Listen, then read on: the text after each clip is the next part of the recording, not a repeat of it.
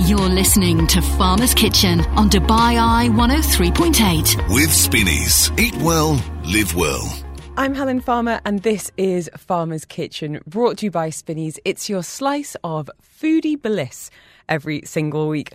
On today's show, we were in conversation with chef and humanitarian Jose Andres about his work with the World Central Kitchen and, of course, talking some Spanish flavours too. Taking you to Turkey with the head chef of Ruya. Getting under the skin of the restaurant industry with author Marwan Al-Bali. His advice for restaurant owners, everything from staff training to putting a menu together to how to make the best guacamole. And it was Chef Tim Newton joining us in studio as we took a trip down memory lane on the food front and asked what would his last meal on earth be. You're listening to Farmer's Kitchen on Dubai Eye 103.8. With Spinneys. Eat well, live well. We're in conversation with an industry insider now. Marwan Al-Bali is an award-winning F&B executive. He's got decades of experience internationally managing franchises, independents, working with celebrity chef restaurants, global hotel F&B as well. And he's here to tell us about his book, Restaurant Excellence, some of the secrets of the trade. And I would love to hear from you some of your pet peeves about dining out. Marwan, it's so lovely to meet you properly. How are you? Thank you. I'm doing great. It's great to be here. Now, first of all, huge congratulations on the book. You were kind enough to send me a copy last week. And while it's not necessarily aimed at me, I don't work in F&B per se, it is such a great read. I mean, you are covering everything from efficiency in the kitchen to how to take an order to leadership and P&L and branding. Who did you have in mind when you were writing it? This book is written primarily for restaurant owners and professionals in the industry. I did a lot of research and I tried to find a book that covers every aspect of the industry, but I couldn't. So I thought I'm going to write a book that covers every single aspect of the industry. So as you said, it covers service, culinary, profit, revenue, operational excellence, marketing, and there are 10 chapters. I'm not going to go through all of them, but I think I covered every single piece of the industry. You even talk about how to make guacamole in it, Marwan. I mean, no stone is left unturned. I'm sure you, with all of your experience in the industry, have picked up on a few undesirables in terms of quality, service over the years. What are your personal pet peeves when you're dining out? I'll start from the last example you mentioned, guacamole. A lot of hotels do it the lazy way, or restaurants do it the lazy way, where they buy it ready in a tub, which is not really fresh guacamole. So when I see a guacamole that's pre-made in a pouch, that's one of them. Too much service. In the book, I talk about too much service is not good service. Mm-hmm. So they ask you a ton of questions. If you want water, I get it, sparkling or still, room temperature or not. But then they bring the water and then they ask you, do you want me to open it? Of course I want you to open it. That would be helpful. Yeah. And, sometimes they think VIP service is watching you closely, which is actually not great. Mm-hmm. I think great service is like being an unknown soldier. You're there, but nobody knows that you're there. The service is seamless. You don't ask many questions. Yeah, mm-hmm. Yeah. You mentioned one of my pet peeves in the book, cold butter. It drives me insane. Let me spread the butter on the bread, people, not just like chip away. I mean, I understand this is first world problems right here, but it really, really irritates me. My other thing, and we've talked about this on the show before, is how sometimes a restaurant opens really strong. They might bring a global, chef in. They might be recruiting from outside the region. The service is outstanding from the beginning. And within 6 months, the good people have gone and you're left with kind of the B team. When I've seen incredible service, I don't put the fault at any of the servers at this. It's the training. It is knowing that menu backwards and forwards and having a heartfelt recommendation, genuinely information that people want to have about where that food is from or how it's prepared, and having that knowledge. How do you kind of the gold standard of staff training? What would you love every restaurant in the UAE to be doing, Marwan? That's a fantastic question. Training is the most underrated, task restaurant managers do.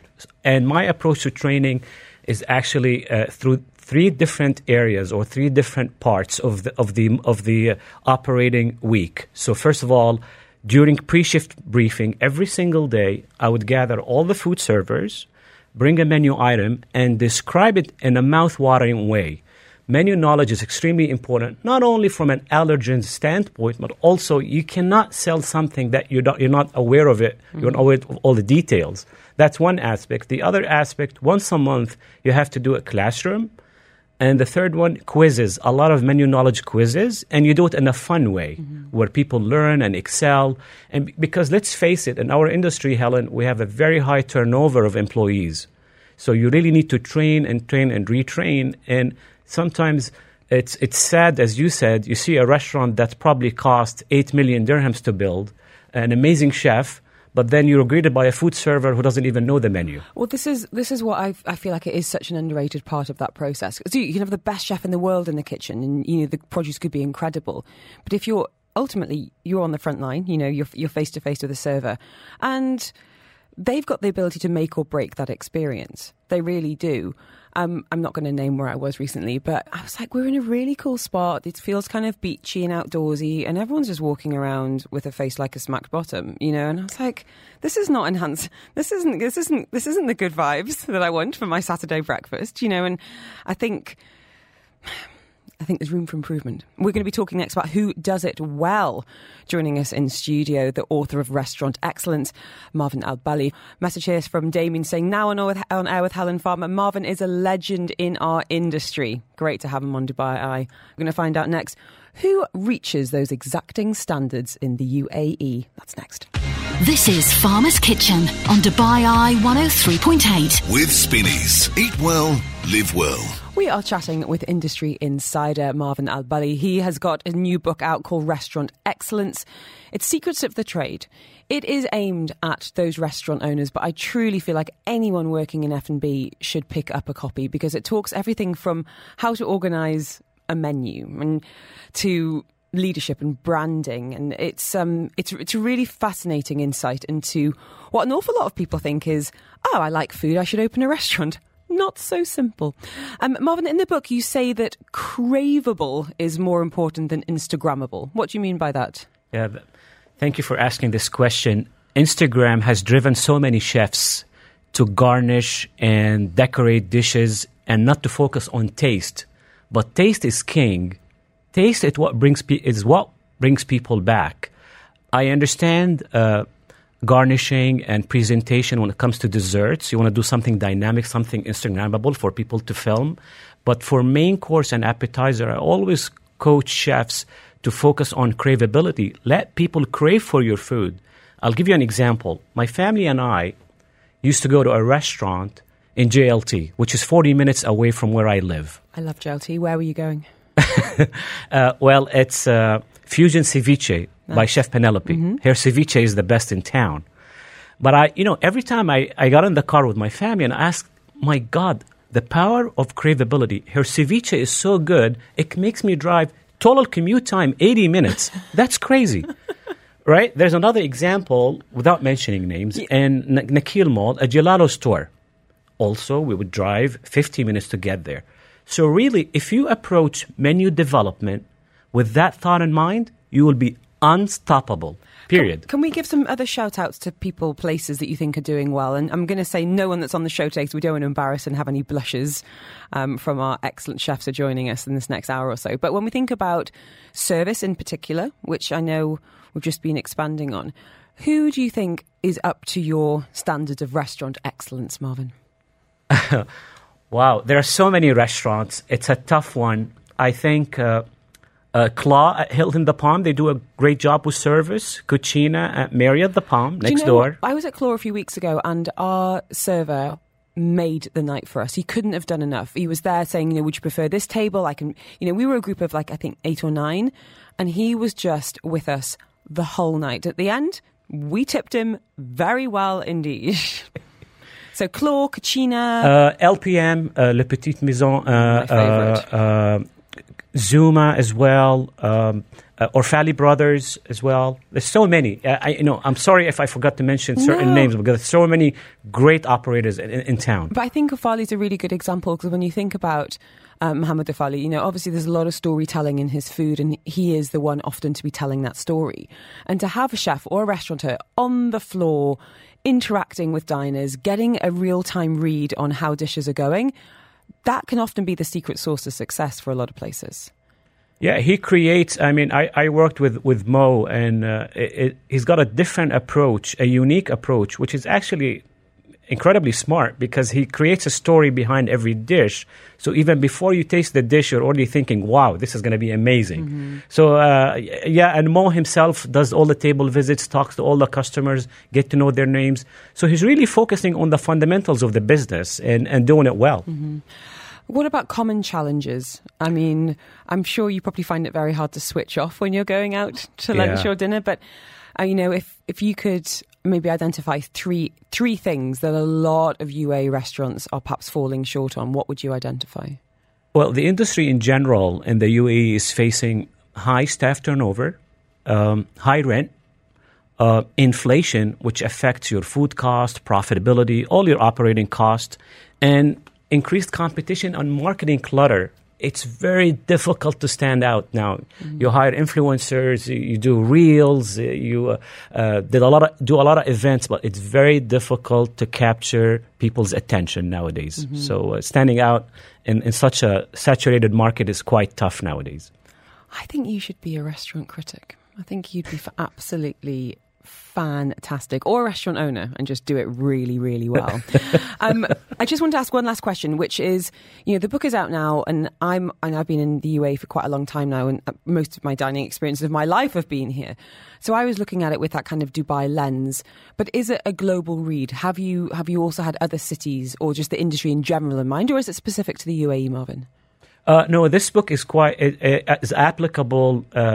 You can use the principles and the advice and the tactics in this book anywhere in the world, simply because I worked in North America. I had Europe, Middle East, Africa, and Japan under my management. So I brought all those insights from different countries and put it in the book. So the book is applicable universally. Marvin, I've got a pet peeve on the text line. I want to get your take on it. I had to message my pet peeve at restaurants. I cannot stand it when servers clear plates when others at the table are still eating. First world problems, I know, but can you please let us all finish and then clear? Thank you. That's a plea to servers. And this is a great point. And unfortunately, many large restaurant companies, even global companies, they teach the staff the wrong standard. So what do they say in their standards? They say pre-bus as each guest finishes. But if you remove my plate, I'm having dinner with Helen, she will feel under pressure to eat fast, and then you ruin the meal. So sometimes, Helen, unfortunately, the training programs themselves are faulty. All right. You're a man on a mission. For anyone that wants to pick up the book, it's on Amazon, but it's also in stores as well. Where can people find it, Marvin? The best price and the best deal is on our Instagram page, which is Restaurant Excellence Book. Thank you so much. Really fascinating. I'd love to have you on again to explore some of the, I think I love the section on menu planning and presentation, the tips and tricks. So could we talk about that next time? Absolutely. It's been a pleasure to be on your show. Thanks so much. Thank you. Marvin Al-Bali with us today. His book, Restaurant Excellence, is out. I'm thinking about keeping a copy in my handbag and just giving it out at every restaurant I go to. Some incredible lessons in there. You're listening to Farmer's Kitchen on Dubai Eye 103.8. With Spinneys. Eat well, live well. Meeting the chef now, and we're taking you to Turkey. Chef Gökhan of Riyadh Dubai is with us. They're there at the St. Regis, the Palm, which has become a real little foodie hotspot. You've got some great neighbours there, and serving up some incredible Michelin-selected Turkish food. How are you, chef? Hello, Helen. How are you? I'm very good. How about you? I'm well, because you've brought some goodies in. You brought in some homemade Turkish delight, which always makes me think of the Chronicles of Narnia and the Snow Queen, tempting the children. And some spices, because I wanted to ask you about signature flavours, signature spices. So I've got 4 little pots here. Tell me, what do we have and what do you do with it? So I brought 4 very important elements from our cuisine. The first one is pistachio, but specific type of pistachio, green one. Bright green. Very green. So it was very difficult to find me in Dubai, actually. So what we did, we imported from Turkey, which is the from Antep city. So that's very important. We made with that ice cream, pistachio ice cream, with served with kunafe. So you've got my favorite. So I told you off air. I have za'atar every day for my breakfast. I have some labneh and some za'atar and some veggies and some bread. Big glug of Palestinian olive oil. And tell us about what you do with the za'atar. The za'atar we use for a few dishes. Actually, the one of our signature ribeye, and it smells amazing. We serve za'atar potato with ribeye, which is we fried the potatoes and cut with za'atar. It gives you like very rich and earthy, Turkish flavor. Yeah, chilies. Chilies, which one? The red. So black chili. We call it actually is Urfa chili or isot chili.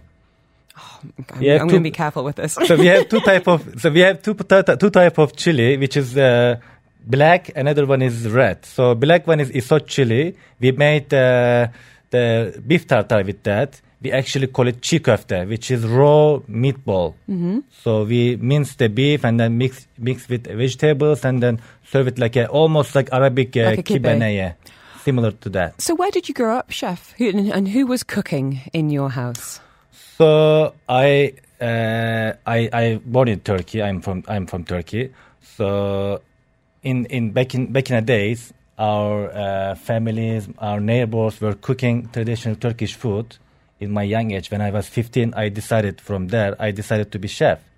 I joined culinary high school when I was 15 years old, where you lived, where you studied, and where you do everything in this school. So I grew up in this school. Mm-hmm. So no looking back. Yeah, it's been the case ever since. What about Turkish food in general? I feel like my kind of grasp of it growing up in the UK was it's just kebabs. And that is so far from the truth. Tell us about the range on the menu. What are some of the most popular dishes with diners at Rüya? So most popular dish on the menu is pide. I would say like many of them. Explain, I cannot say just one. No, come on. Yeah, go on. Make us hungry. That's your only job. Make us hungry. Let's say, kebab is reputation of Turkish cuisine, but we have much more than that. That's why Rüya born. So to showcase Turkish cuisine is much more than kebab, you know.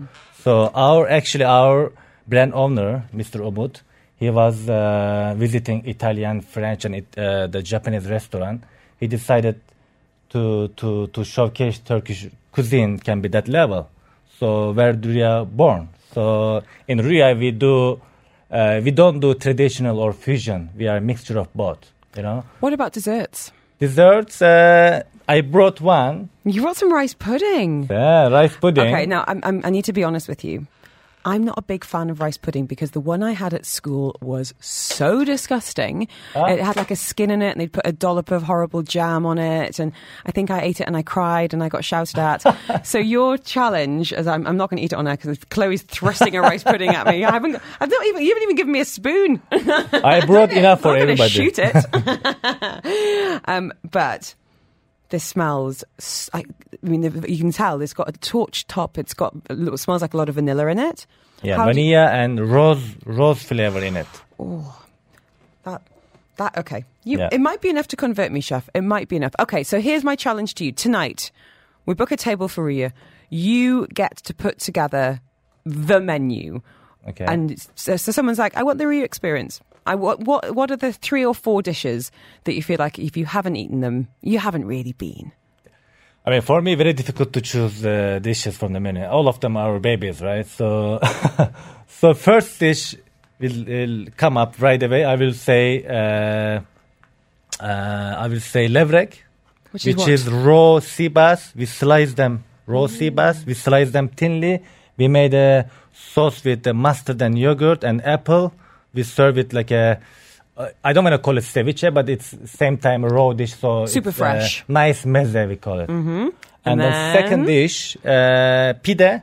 You heard about pide? So is it bread? Pide is a flat bread. Yeah.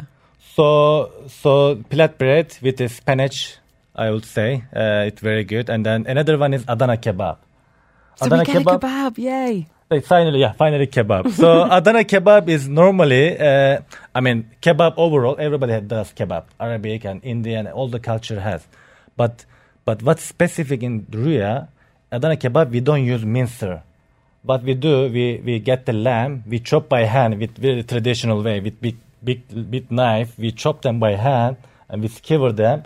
We cook on the charcoal. That's very important. Oh, that sounds delicious. So when you eat the kebab, you don't feel like rubbery. It's more like crumbly, it's juicy. And then are we having rice pudding for dessert, or is there anything else? Pistachio ice cream? Baklava? Knafe? What are we having? So we have baklava also. You can see that. So baklava actually, traditionally they make by pistachio mostly. But what we did in Rüya, we made with hazelnut. Oh, yum. So you got it there. I'm going to have do you know what?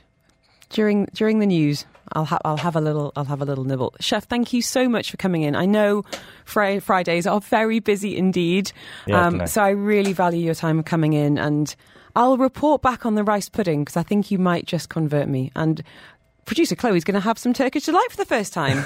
It has been a delight. Chef, thank you so much. Thank you very much. Thank you. Just a quick reminder, if you want details, of course, send me the word Turkey, send me the Turkish flag. If you want details, you can find Rüya there on the Palm at the St. Regis. They've got an absolutely beautiful spot, and it sounds like the menu is just as divine. Thank you, Chef. Thank you very much.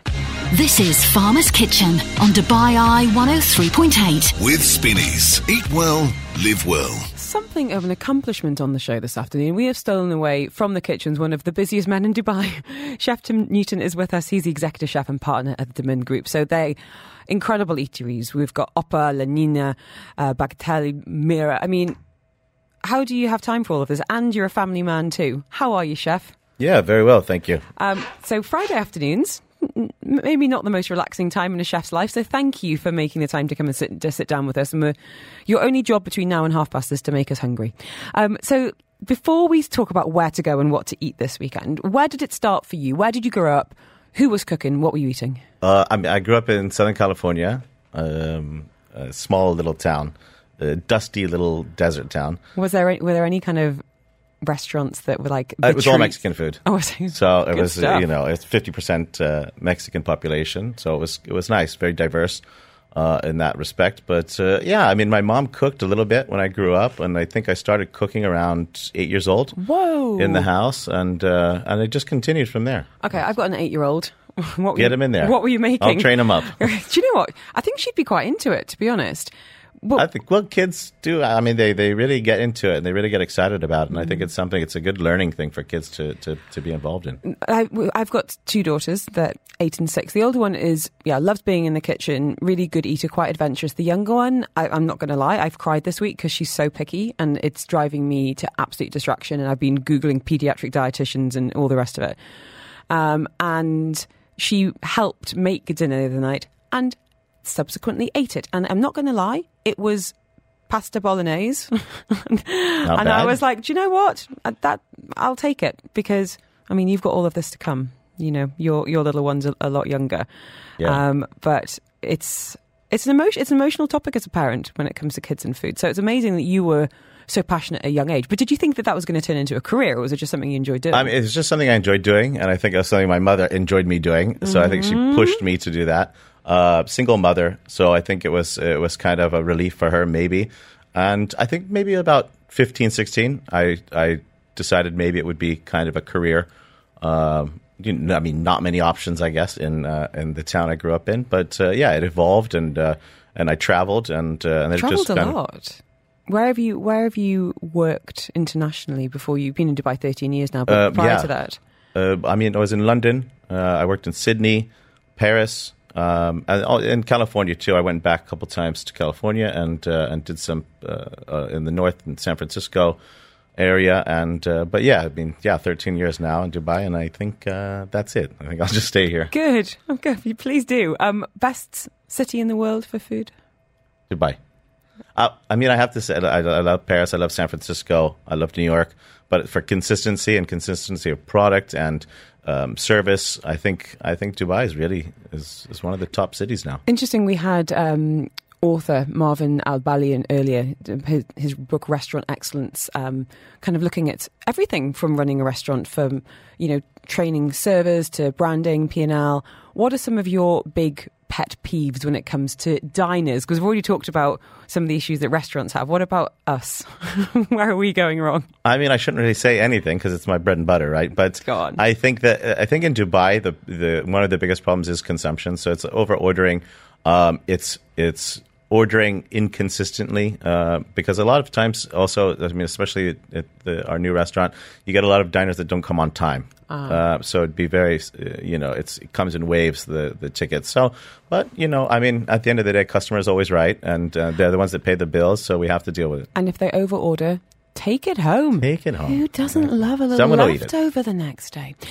Chef Tim Newton is in the studio this afternoon. We're going to be talking about where to go and what to eat this weekend.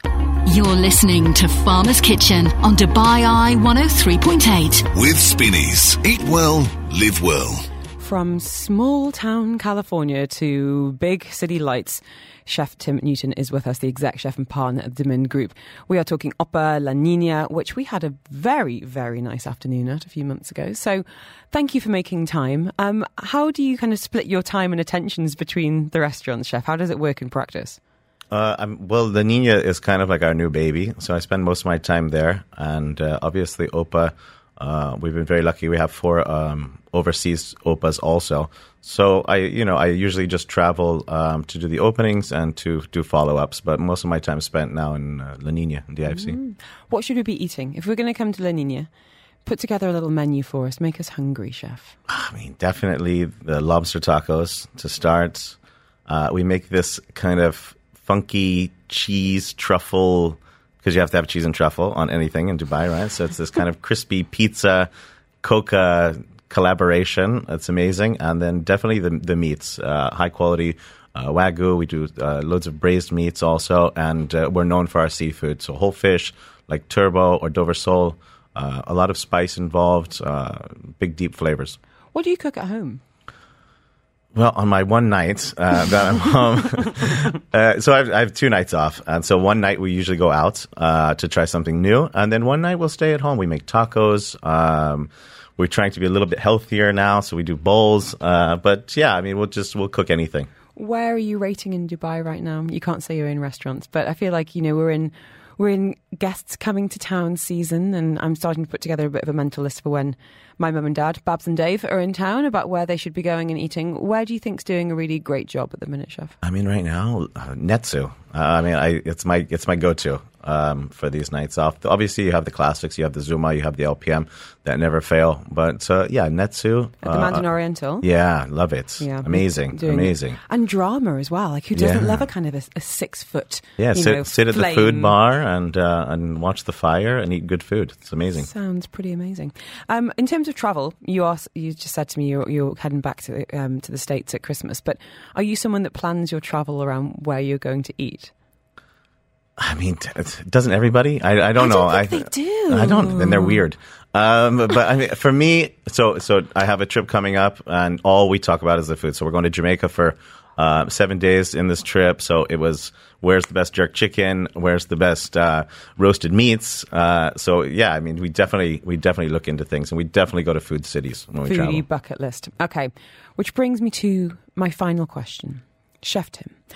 I'm not wishing you away, but I'm going to pretend to send you to Desert Island, and not a nice one. You're not going to be kind of Tom Hanks spearfishing or anything. The food's going to be diabolical. However, the night before you go, you can have the menu of your dreams. Starter, main, dessert, or any configuration. If you want to have 3 desserts or all cheese, then I wouldn't blame you a bit. What are you eating? And it could be food from fantasies, food from travel, food from the past, anything. I mean, I would definitely say La Nina would be on my list. But if I had to do something of my own, I would say carne asada tacos with some nice guacamole, some nice salsa, And I would stay on the theme, and I would have maybe some pulled beef taquitos and a tres leches for dessert. I think that would be like my ultimate dream, and reminiscent of my childhood too. So it would be perfect. Okay, now you can't win this prize because you're a friend of the show, but I've got 500 dirhams to spend at Spinneys. People are getting in touch with some absolutely phenomenal suggestions as turning a song title into a food by changing a word, adding a word. Careless Whisper, like the chocolate bar. Espresso Yourself, says Isabella. Some great suggestions. Never Gonna Give Stew Up. Phenomenal. 500 dirhams to spend in Spinneys. What's the chef buying? What will be going into your trolley? I mean, Spinneys. I go to Spinneys once a week. So maybe some fish, maybe some bream. They have a great Wagyu selection. Or maybe I'll just go and just buy cookies and chips and munch out. I don't know. Party food. Chef Tim, thank you so much. Thank Tim you so Newton, much. exec chef partner at Damin Group. This is Farmer's Kitchen on Dubai Eye 103.8. With Spinneys. Eat well, live well. Catching up now with Caroline from Spinneys, because something pretty special is happening tonight. If you fancy getting involved in a world record attempt, then this is your chance. Caroline Kaur, how are you? Hi, Helen. How are you doing? I am. I'm good. I'm wearing my stretchiest clothes because something special is happening at Mercato. You are looking for a Guinness World Record official attempt for the world's largest cheese tasting. Oh my gosh, tell me everything. We are indeed. It's actually happening next week. So Friday the 8th of December. We're making a really cheesy official attempt to break this Guinness World Record, world's largest cheese tasting event, where we have to gather over 1,000 people together in one space to taste lots of cheeses. I know 1,000 people. You have to taste 3 different cheeses, 3 French cheeses in partnership with the French Dairy Board. And we're super excited to get it all together. It's going to be a celebration of community, of good foods and the festive season. Okay. Begs the question, what is the current record for the world's largest cheese tasting event? Or are we going for a completely new one? It's not a new one, so we're trying to beat a lady called Kathy Harrington and the Kangaroo Valley Agricultural Association in Australia. You can take them. Their record is 1,000 people, so I'm aiming for 1,100, to be honest. I want to really beat the record. So this is going to be 6:30 next Friday the 8th, at Mercato. So you've got the space there. Obviously, you've got the Spinneys. I was there this morning at Spinneys at Mercato, as it happens. So is it going to be in that area as you walk in? So it's actually in the main central area of the mall. You won't be able to miss it because it's going to be all marked off for 1,100 people. Registration is going to start at 5:30, so we have to obviously bring everyone in. We're going to have lots of cheesy games. We'll have a lot of prizes that are up for grabs as well. So there's going to be about 30,000 dirhams worth of Spinneys vouchers up for grabs. Whoa. If you're good at if your cheese knowledge is up to date. Oh, there's going to be a cheesy quiz. A cheesy quiz. There'll be lots of cheesy hampers. You might even get your hands on some of our limited edition cheesy Christmas jumpers. Oh, this sounds great. Okay, so 6:30 next Friday. Games, 30,000 dirhams worth of prizes. And lots of cheese tasting. What are we going to be eating? What cheeses are on the menu? We're going to be trying 3 different French cheeses. There'll be a Comte, a Brie, and a Tom, which are all being provided by the French Dairy Board. And as part of the record, all the participants will have to taste the 3 cheeses, but they also have to be guided through the cheese tasting by a world-leading cheesemonger. So we're bringing in a world-leading cheesemonger, Francois Robin, who's going to lead us through the tasting session. Well, it sounds fantastic. Is there any pre-registration required, or can you just turn up on the night? We would love to have some pre-registration, obviously to help us manage the numbers and know that we're going to reach the record. So you can hop on over to the Spinneys social media or our Spinneys website and you can sign up there. Thank you so, so much for bringing this to my attention. You've sorted out next Friday for me. Absolutely glorious. And it's on the Instagram. You can wear your cheesy Christmas jumper. And what a thing for the resume to say that I've been part of a world record for the largest cheese tasting ever. Caroline Kaur, thank you so much. Fantastic to catch up with you and get back to probably a very cheesy Excel spreadsheet that you've got underway for next weekend. Have a good one. Thanks, Helen. Take care. Bye. Bye. You're listening to Farmer's Kitchen on Dubai Eye 103.8. With Spinneys. Eat well, live well. Meeting the chef now. He's a storyteller. He creates experiences, feeding humanity, feeding hope. The man behind Jaleo at Atlantis, the Royal, and some incredible humanitarian work through the World Central Kitchen joins us now. Chef Jose Andres, how are you? How is Dubai treating you? Dubai so far is treating me amazing. Just enjoying this Formula One weekend, and I just got an amazing haircut. I've seen some of my best friends, like Nobu Matsuhisa, chef of chefs. So, not bad at all. And I'm speaking to you from Jaleo, obviously, my Spanish restaurant right here at Royal Atlantis. Well, huge congratulations on the success of the restaurant. Would you mind telling us about the inspiration behind bringing it to this vibrant city? You know, what was it about Dubai that you wanted to be part of? Well, the first thing is that, Jaleo, this year I'm celebrating 30 years. I opened Jaleo in 1993 in Washington, D.C., and was a very simple idea. Let me bring the Spanish tapas, the small dishes of Spain that I love, the ones I grew up with, the new ones that keep popping up with new techniques and new ingredients. And let's do a great restaurant that celebrates life, Tapas is about the small dishes. Mm-hmm. Tapas is about sharing. And sharing is something very important for me. I always believe that the happiest place on earth is a table full of family and friends. And why finally coming to Dubai? I mean, the question I should be asking myself is why it took me so long. I agree. Dubai is the city of cities, and obviously the wait, I think, was worth it, because at the end, for me to be able to come with this amazing organization that opened this fascinating hotel that probably is, without a doubt, the hotel of hotels, not only in the Middle East, but all around the world. I think to say that now I have a restaurant here at Royal Atlantis, and is my first Jaleo. It gives me, a lot of joy and a lot of pleasure. Wow. And I have my brother, Mariano Andres, who he's been in Dubai for more than 20 years, 25. So in a way, he's from here. So for me, it was the place to be, and I'm glad finally it happened.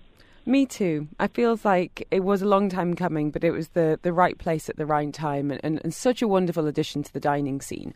Have you had to make any adjustments to menu, palette, spice, any signature dishes for the Middle Eastern market at all? Listen, when I was very young, growing up in the streets of New York, 6 months into arriving, I will meet this friend of mine, no longer with us. His name was Clemente. He owned a tiny restaurant south of Manhattan on 15th Street. Mm-hmm. The restaurant was called El Cid. And as I was a young cook working in restaurants in New York, I would have very often the same question. Do we need to be changing the flavors of the ways for the people of New York, or anywhere you move ethnic cooking to a new home? Mm-hmm. And this Clemente Bocos told me, who said, just cook with your heart, cook it as real as possible, and that's the way people will really love it. So I've been taking this philosophy with me, and in Dubai is not any different. If anything, by being here in the Emirates, by being here in Dubai, is giving me the opportunity to push the boundaries of Spanish cooking. Listen, I'm making a paella here where we are bringing this baby lamb from Spain. And that's a dish you will not find in Spain. But because we had a baby lamb that we do roasted or grill. But we never ever, I've seen it, or we've ever done it in a paella. Gave me the opportunity one day, just by chance, to say, hey, let's do the paella with the lamb. Look at, being in Dubai right now is allowing me to keep pushing the boundaries of actually what the Spanish cooking can be. Oh, I love that. I love this idea of you continuing to fall in love and explore a cuisine that you're such a master of. It sounds like you're having a lot of fun over there as well, which is really important. What have been some of the big standout dishes? What are Dubai diners loving? You know what are the dishes? Obviously the paella, the traditional paella, the paella valenciana, When people come into Jaleo, the first thing they're going to be seeing coming into this astonishing place is this big fire that you always are going to see a very big pan, a very big paella pan cooking. You're going to see sometimes 6, 7 of them at the same time. And the number one paella is the traditional paella valenciana, as they do in the city of Valencia, which is chicken and rabbit and beans. And this one is becoming very, very, very popular. But then I'm very amazing that dishes that I always love, like croquetas. Croquetas is a dish I grew up. Croquetas is this little bechamel creamy fritter that my mom used to make with chicken. And who was going to tell me that 40, 50 years later, I will be putting that dish on the menu and become one of the most fascinating, humble, but at the same time sophisticated bites. Well, classics are classics for a reason. You know, it's give the people what they want. But take a look at classics, right? I love olives. Spain is a country of olives. The Arab world had a lot to do over centuries in shaping what Spain has become culinarily today. That means that since Spain and Dubai, Spain and the Arab world are far away worlds, but actually they are very similar in so many ways. The olives I have, for example, here that are so simple. It's a very traditional meaty big olive called gordal that we stuff with an anchovy and a red pepper that has been roasted. But we serve them alongside the liquid olives. The liquid olives that is the forward-thinking cooking that has been developed in Spain. So I give you the traditional one, which you're going to be eating centuries all, in a way, the spirit of Spain. But then I'm pushing the boundaries and I'm giving you alongside the liquid one that you're going to put it on your mouth and looks like an olive. But when you put it, it explodes juice on top of your tongue, creating this amazing experience. You see tradition and modernity right here at Jaleo, right here in Dubai. They are living side by side. Oh, sounds incredible. More from Chef Jose next, including his incredible humanitarian work.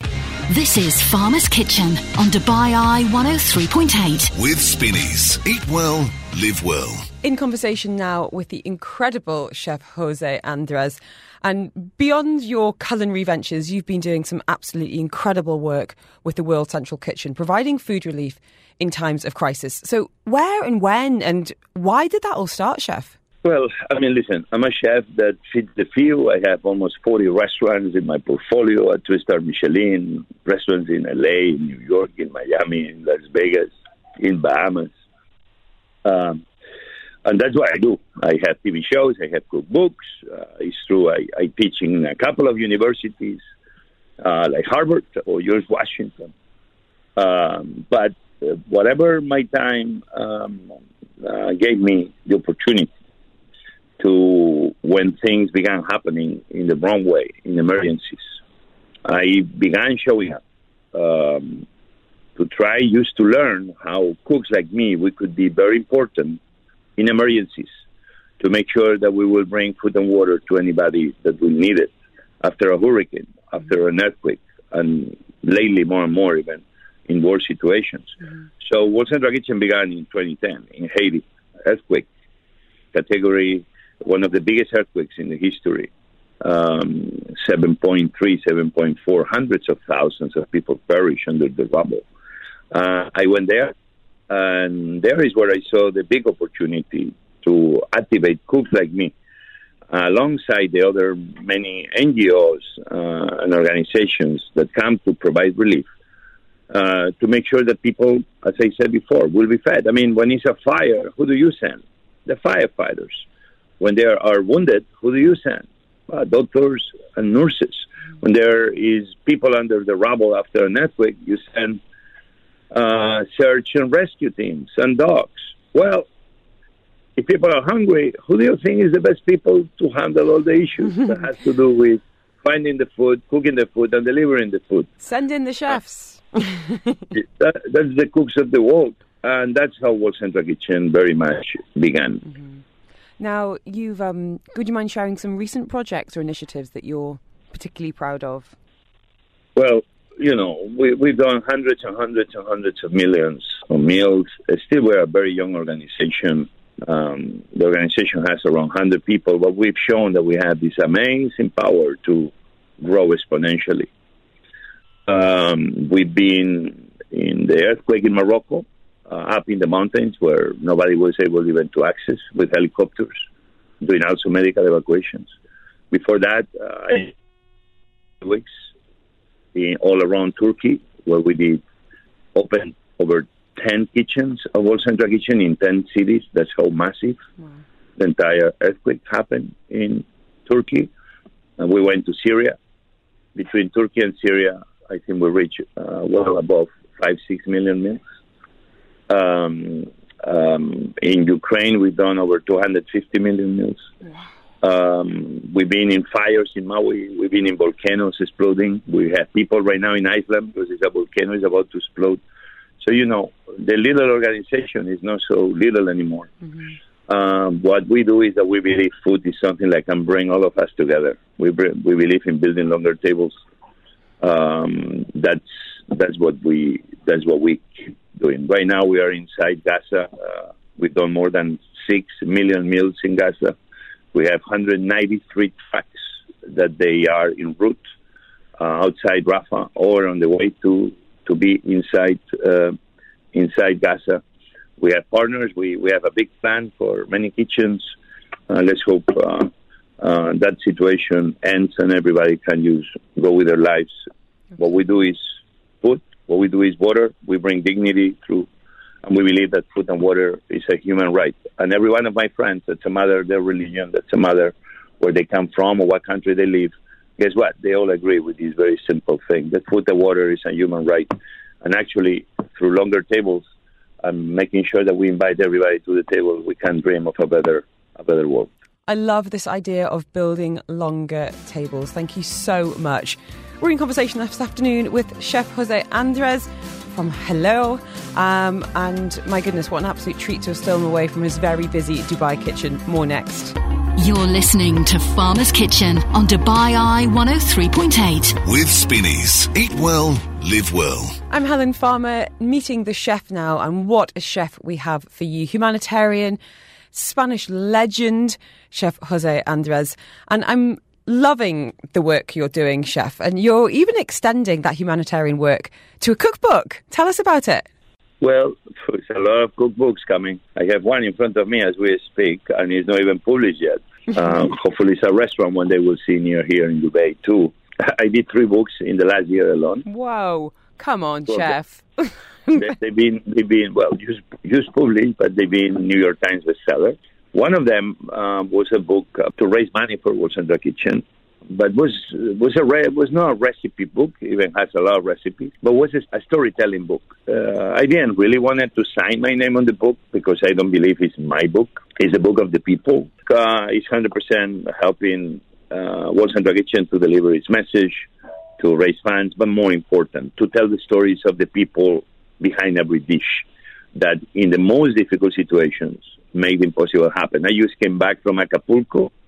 Nobody knows, but one of the biggest hurricanes in the last 20 years hit the beautiful city of Acapulco. The entire city was destroyed.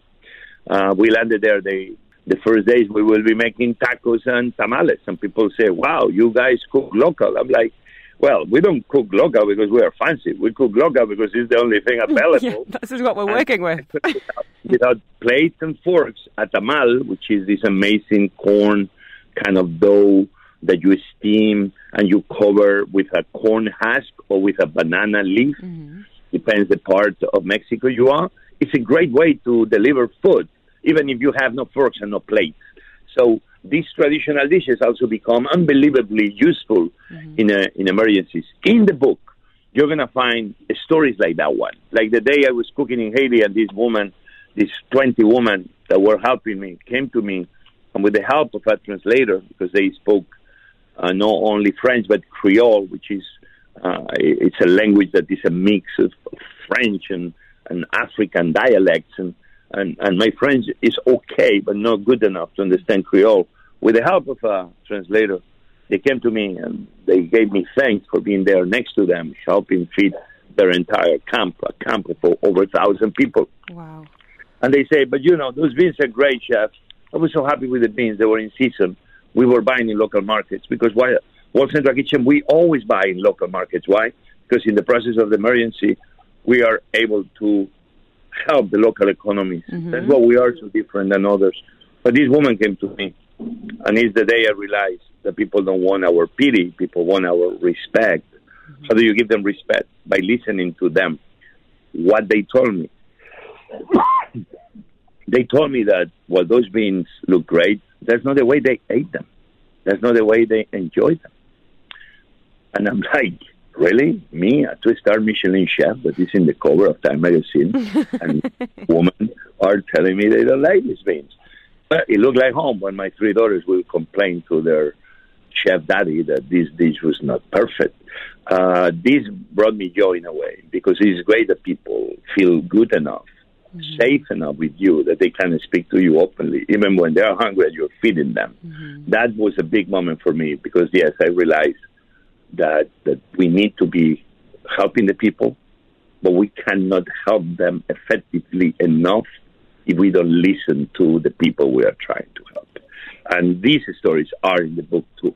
And that's it. That's the World Central Kitchen cookbook. And then I have one that is amazing, which I cannot believe even they put my name on it. What is it? It's a guy called Steve Orlando. He's one of the best comic writers in the history. If you go to Comic-Con with him, he's like the Messi or the Ronaldo of the comic book. Okay. And he wanted to tell the story of World Central Kitchen, so we did this unbelievable comic book, which is going to be, hopefully, you will be able to find it even in Dubai.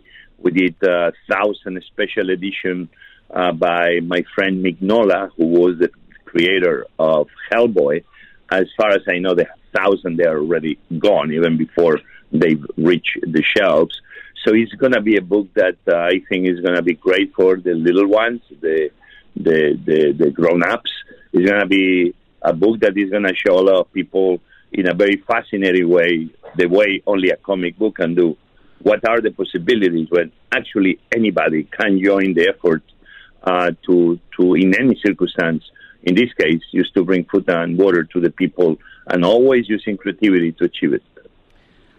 Well, that leads me to my last question, which is, I think our definition of success changes as we get older. You know, we start out thinking about job titles and salary and it. And then, you know, in the case of the kitchen, you know, moving up that hierarchy of the kitchen. And now I think success for you is about exactly what we've been talking about humanity and connection and education and celebration and sharing. So I wondered what's next and what you're hoping to achieve in years to come, Chef Jose. Well, listen, at the end of the day, I'm a husband, I'm a father, but obviously I am the leader of this company that is surrounded by thousands of talented people, and I need to make sure the company is doing well. But alongside, I see just the power of thinking out of the box and the lessons learned in my career working in kitchens since I was 14, 15 is giving me this amazing way to see the world. I'm very happy and very proud that Dubai is hosting its COP28, which is good. The best people of the world are going to be coming here, not only talking about climate change, but at the end what I care is about food. Mm-hmm. And climate change and food has everything to do one with the other. Mm-hmm. So for me, obviously being part of these bigger conversations about how in the process of enjoying ourselves, because we should keep enjoying ourselves, we can keep making smart decisions that allow us to be a planet that in the way we do things, just we think about how we do them so we don't create problems, but in the process we try to keep solving them. So this is an area I'm going to be spending time. And in the next 30 years of my life, I'm 54 now, anything I can be helping through my restaurants that give me the platform to meet people and have a voice and bring it alongside to see how we can be next to the people that need us the most in the most difficult scenarios. This is going to be, without a doubt, the area that I'm going to spend the most time. In Washington, D.C., I announced a few weeks ago the Global Food Institute, in partnership with George Washington University. This is a project that I've been working on the last 10 years. And this is something as simple as, do really we have a food policy in America, in Europe, in the Middle East, in the world, that allow us really to stop throwing money at the problem, but to start investing in solutions. So in the process, we end hunger. In the process, we end poverty. In the process, we fight against climate change. In the process, we fight against deforestation and erosion. In the process, we make sure our oceans are cleaner and productive. Can we make sure that food once and for all becomes the solution of the many issues humanity faces? You ask me what I'm planning to be doing the next 30 years of my life. That's a glimpse. Well, it's in safe hands with you, Chef. Thank you so much for your time. Just an absolute pleasure to hear your passion, and keep cooking. We're delighted to have you in Dubai, both in person now and, of course, with the restaurant as well. Stay safe and keep up the good fight, because we need more people like you. Thank you, Chef. All right. Let's do it live next time. Come to the studio next time. Bring me paella. You're a star. Next time I get a helicopter and I go to the studio. You're a star. Thank you, Chef. Bye. Love you.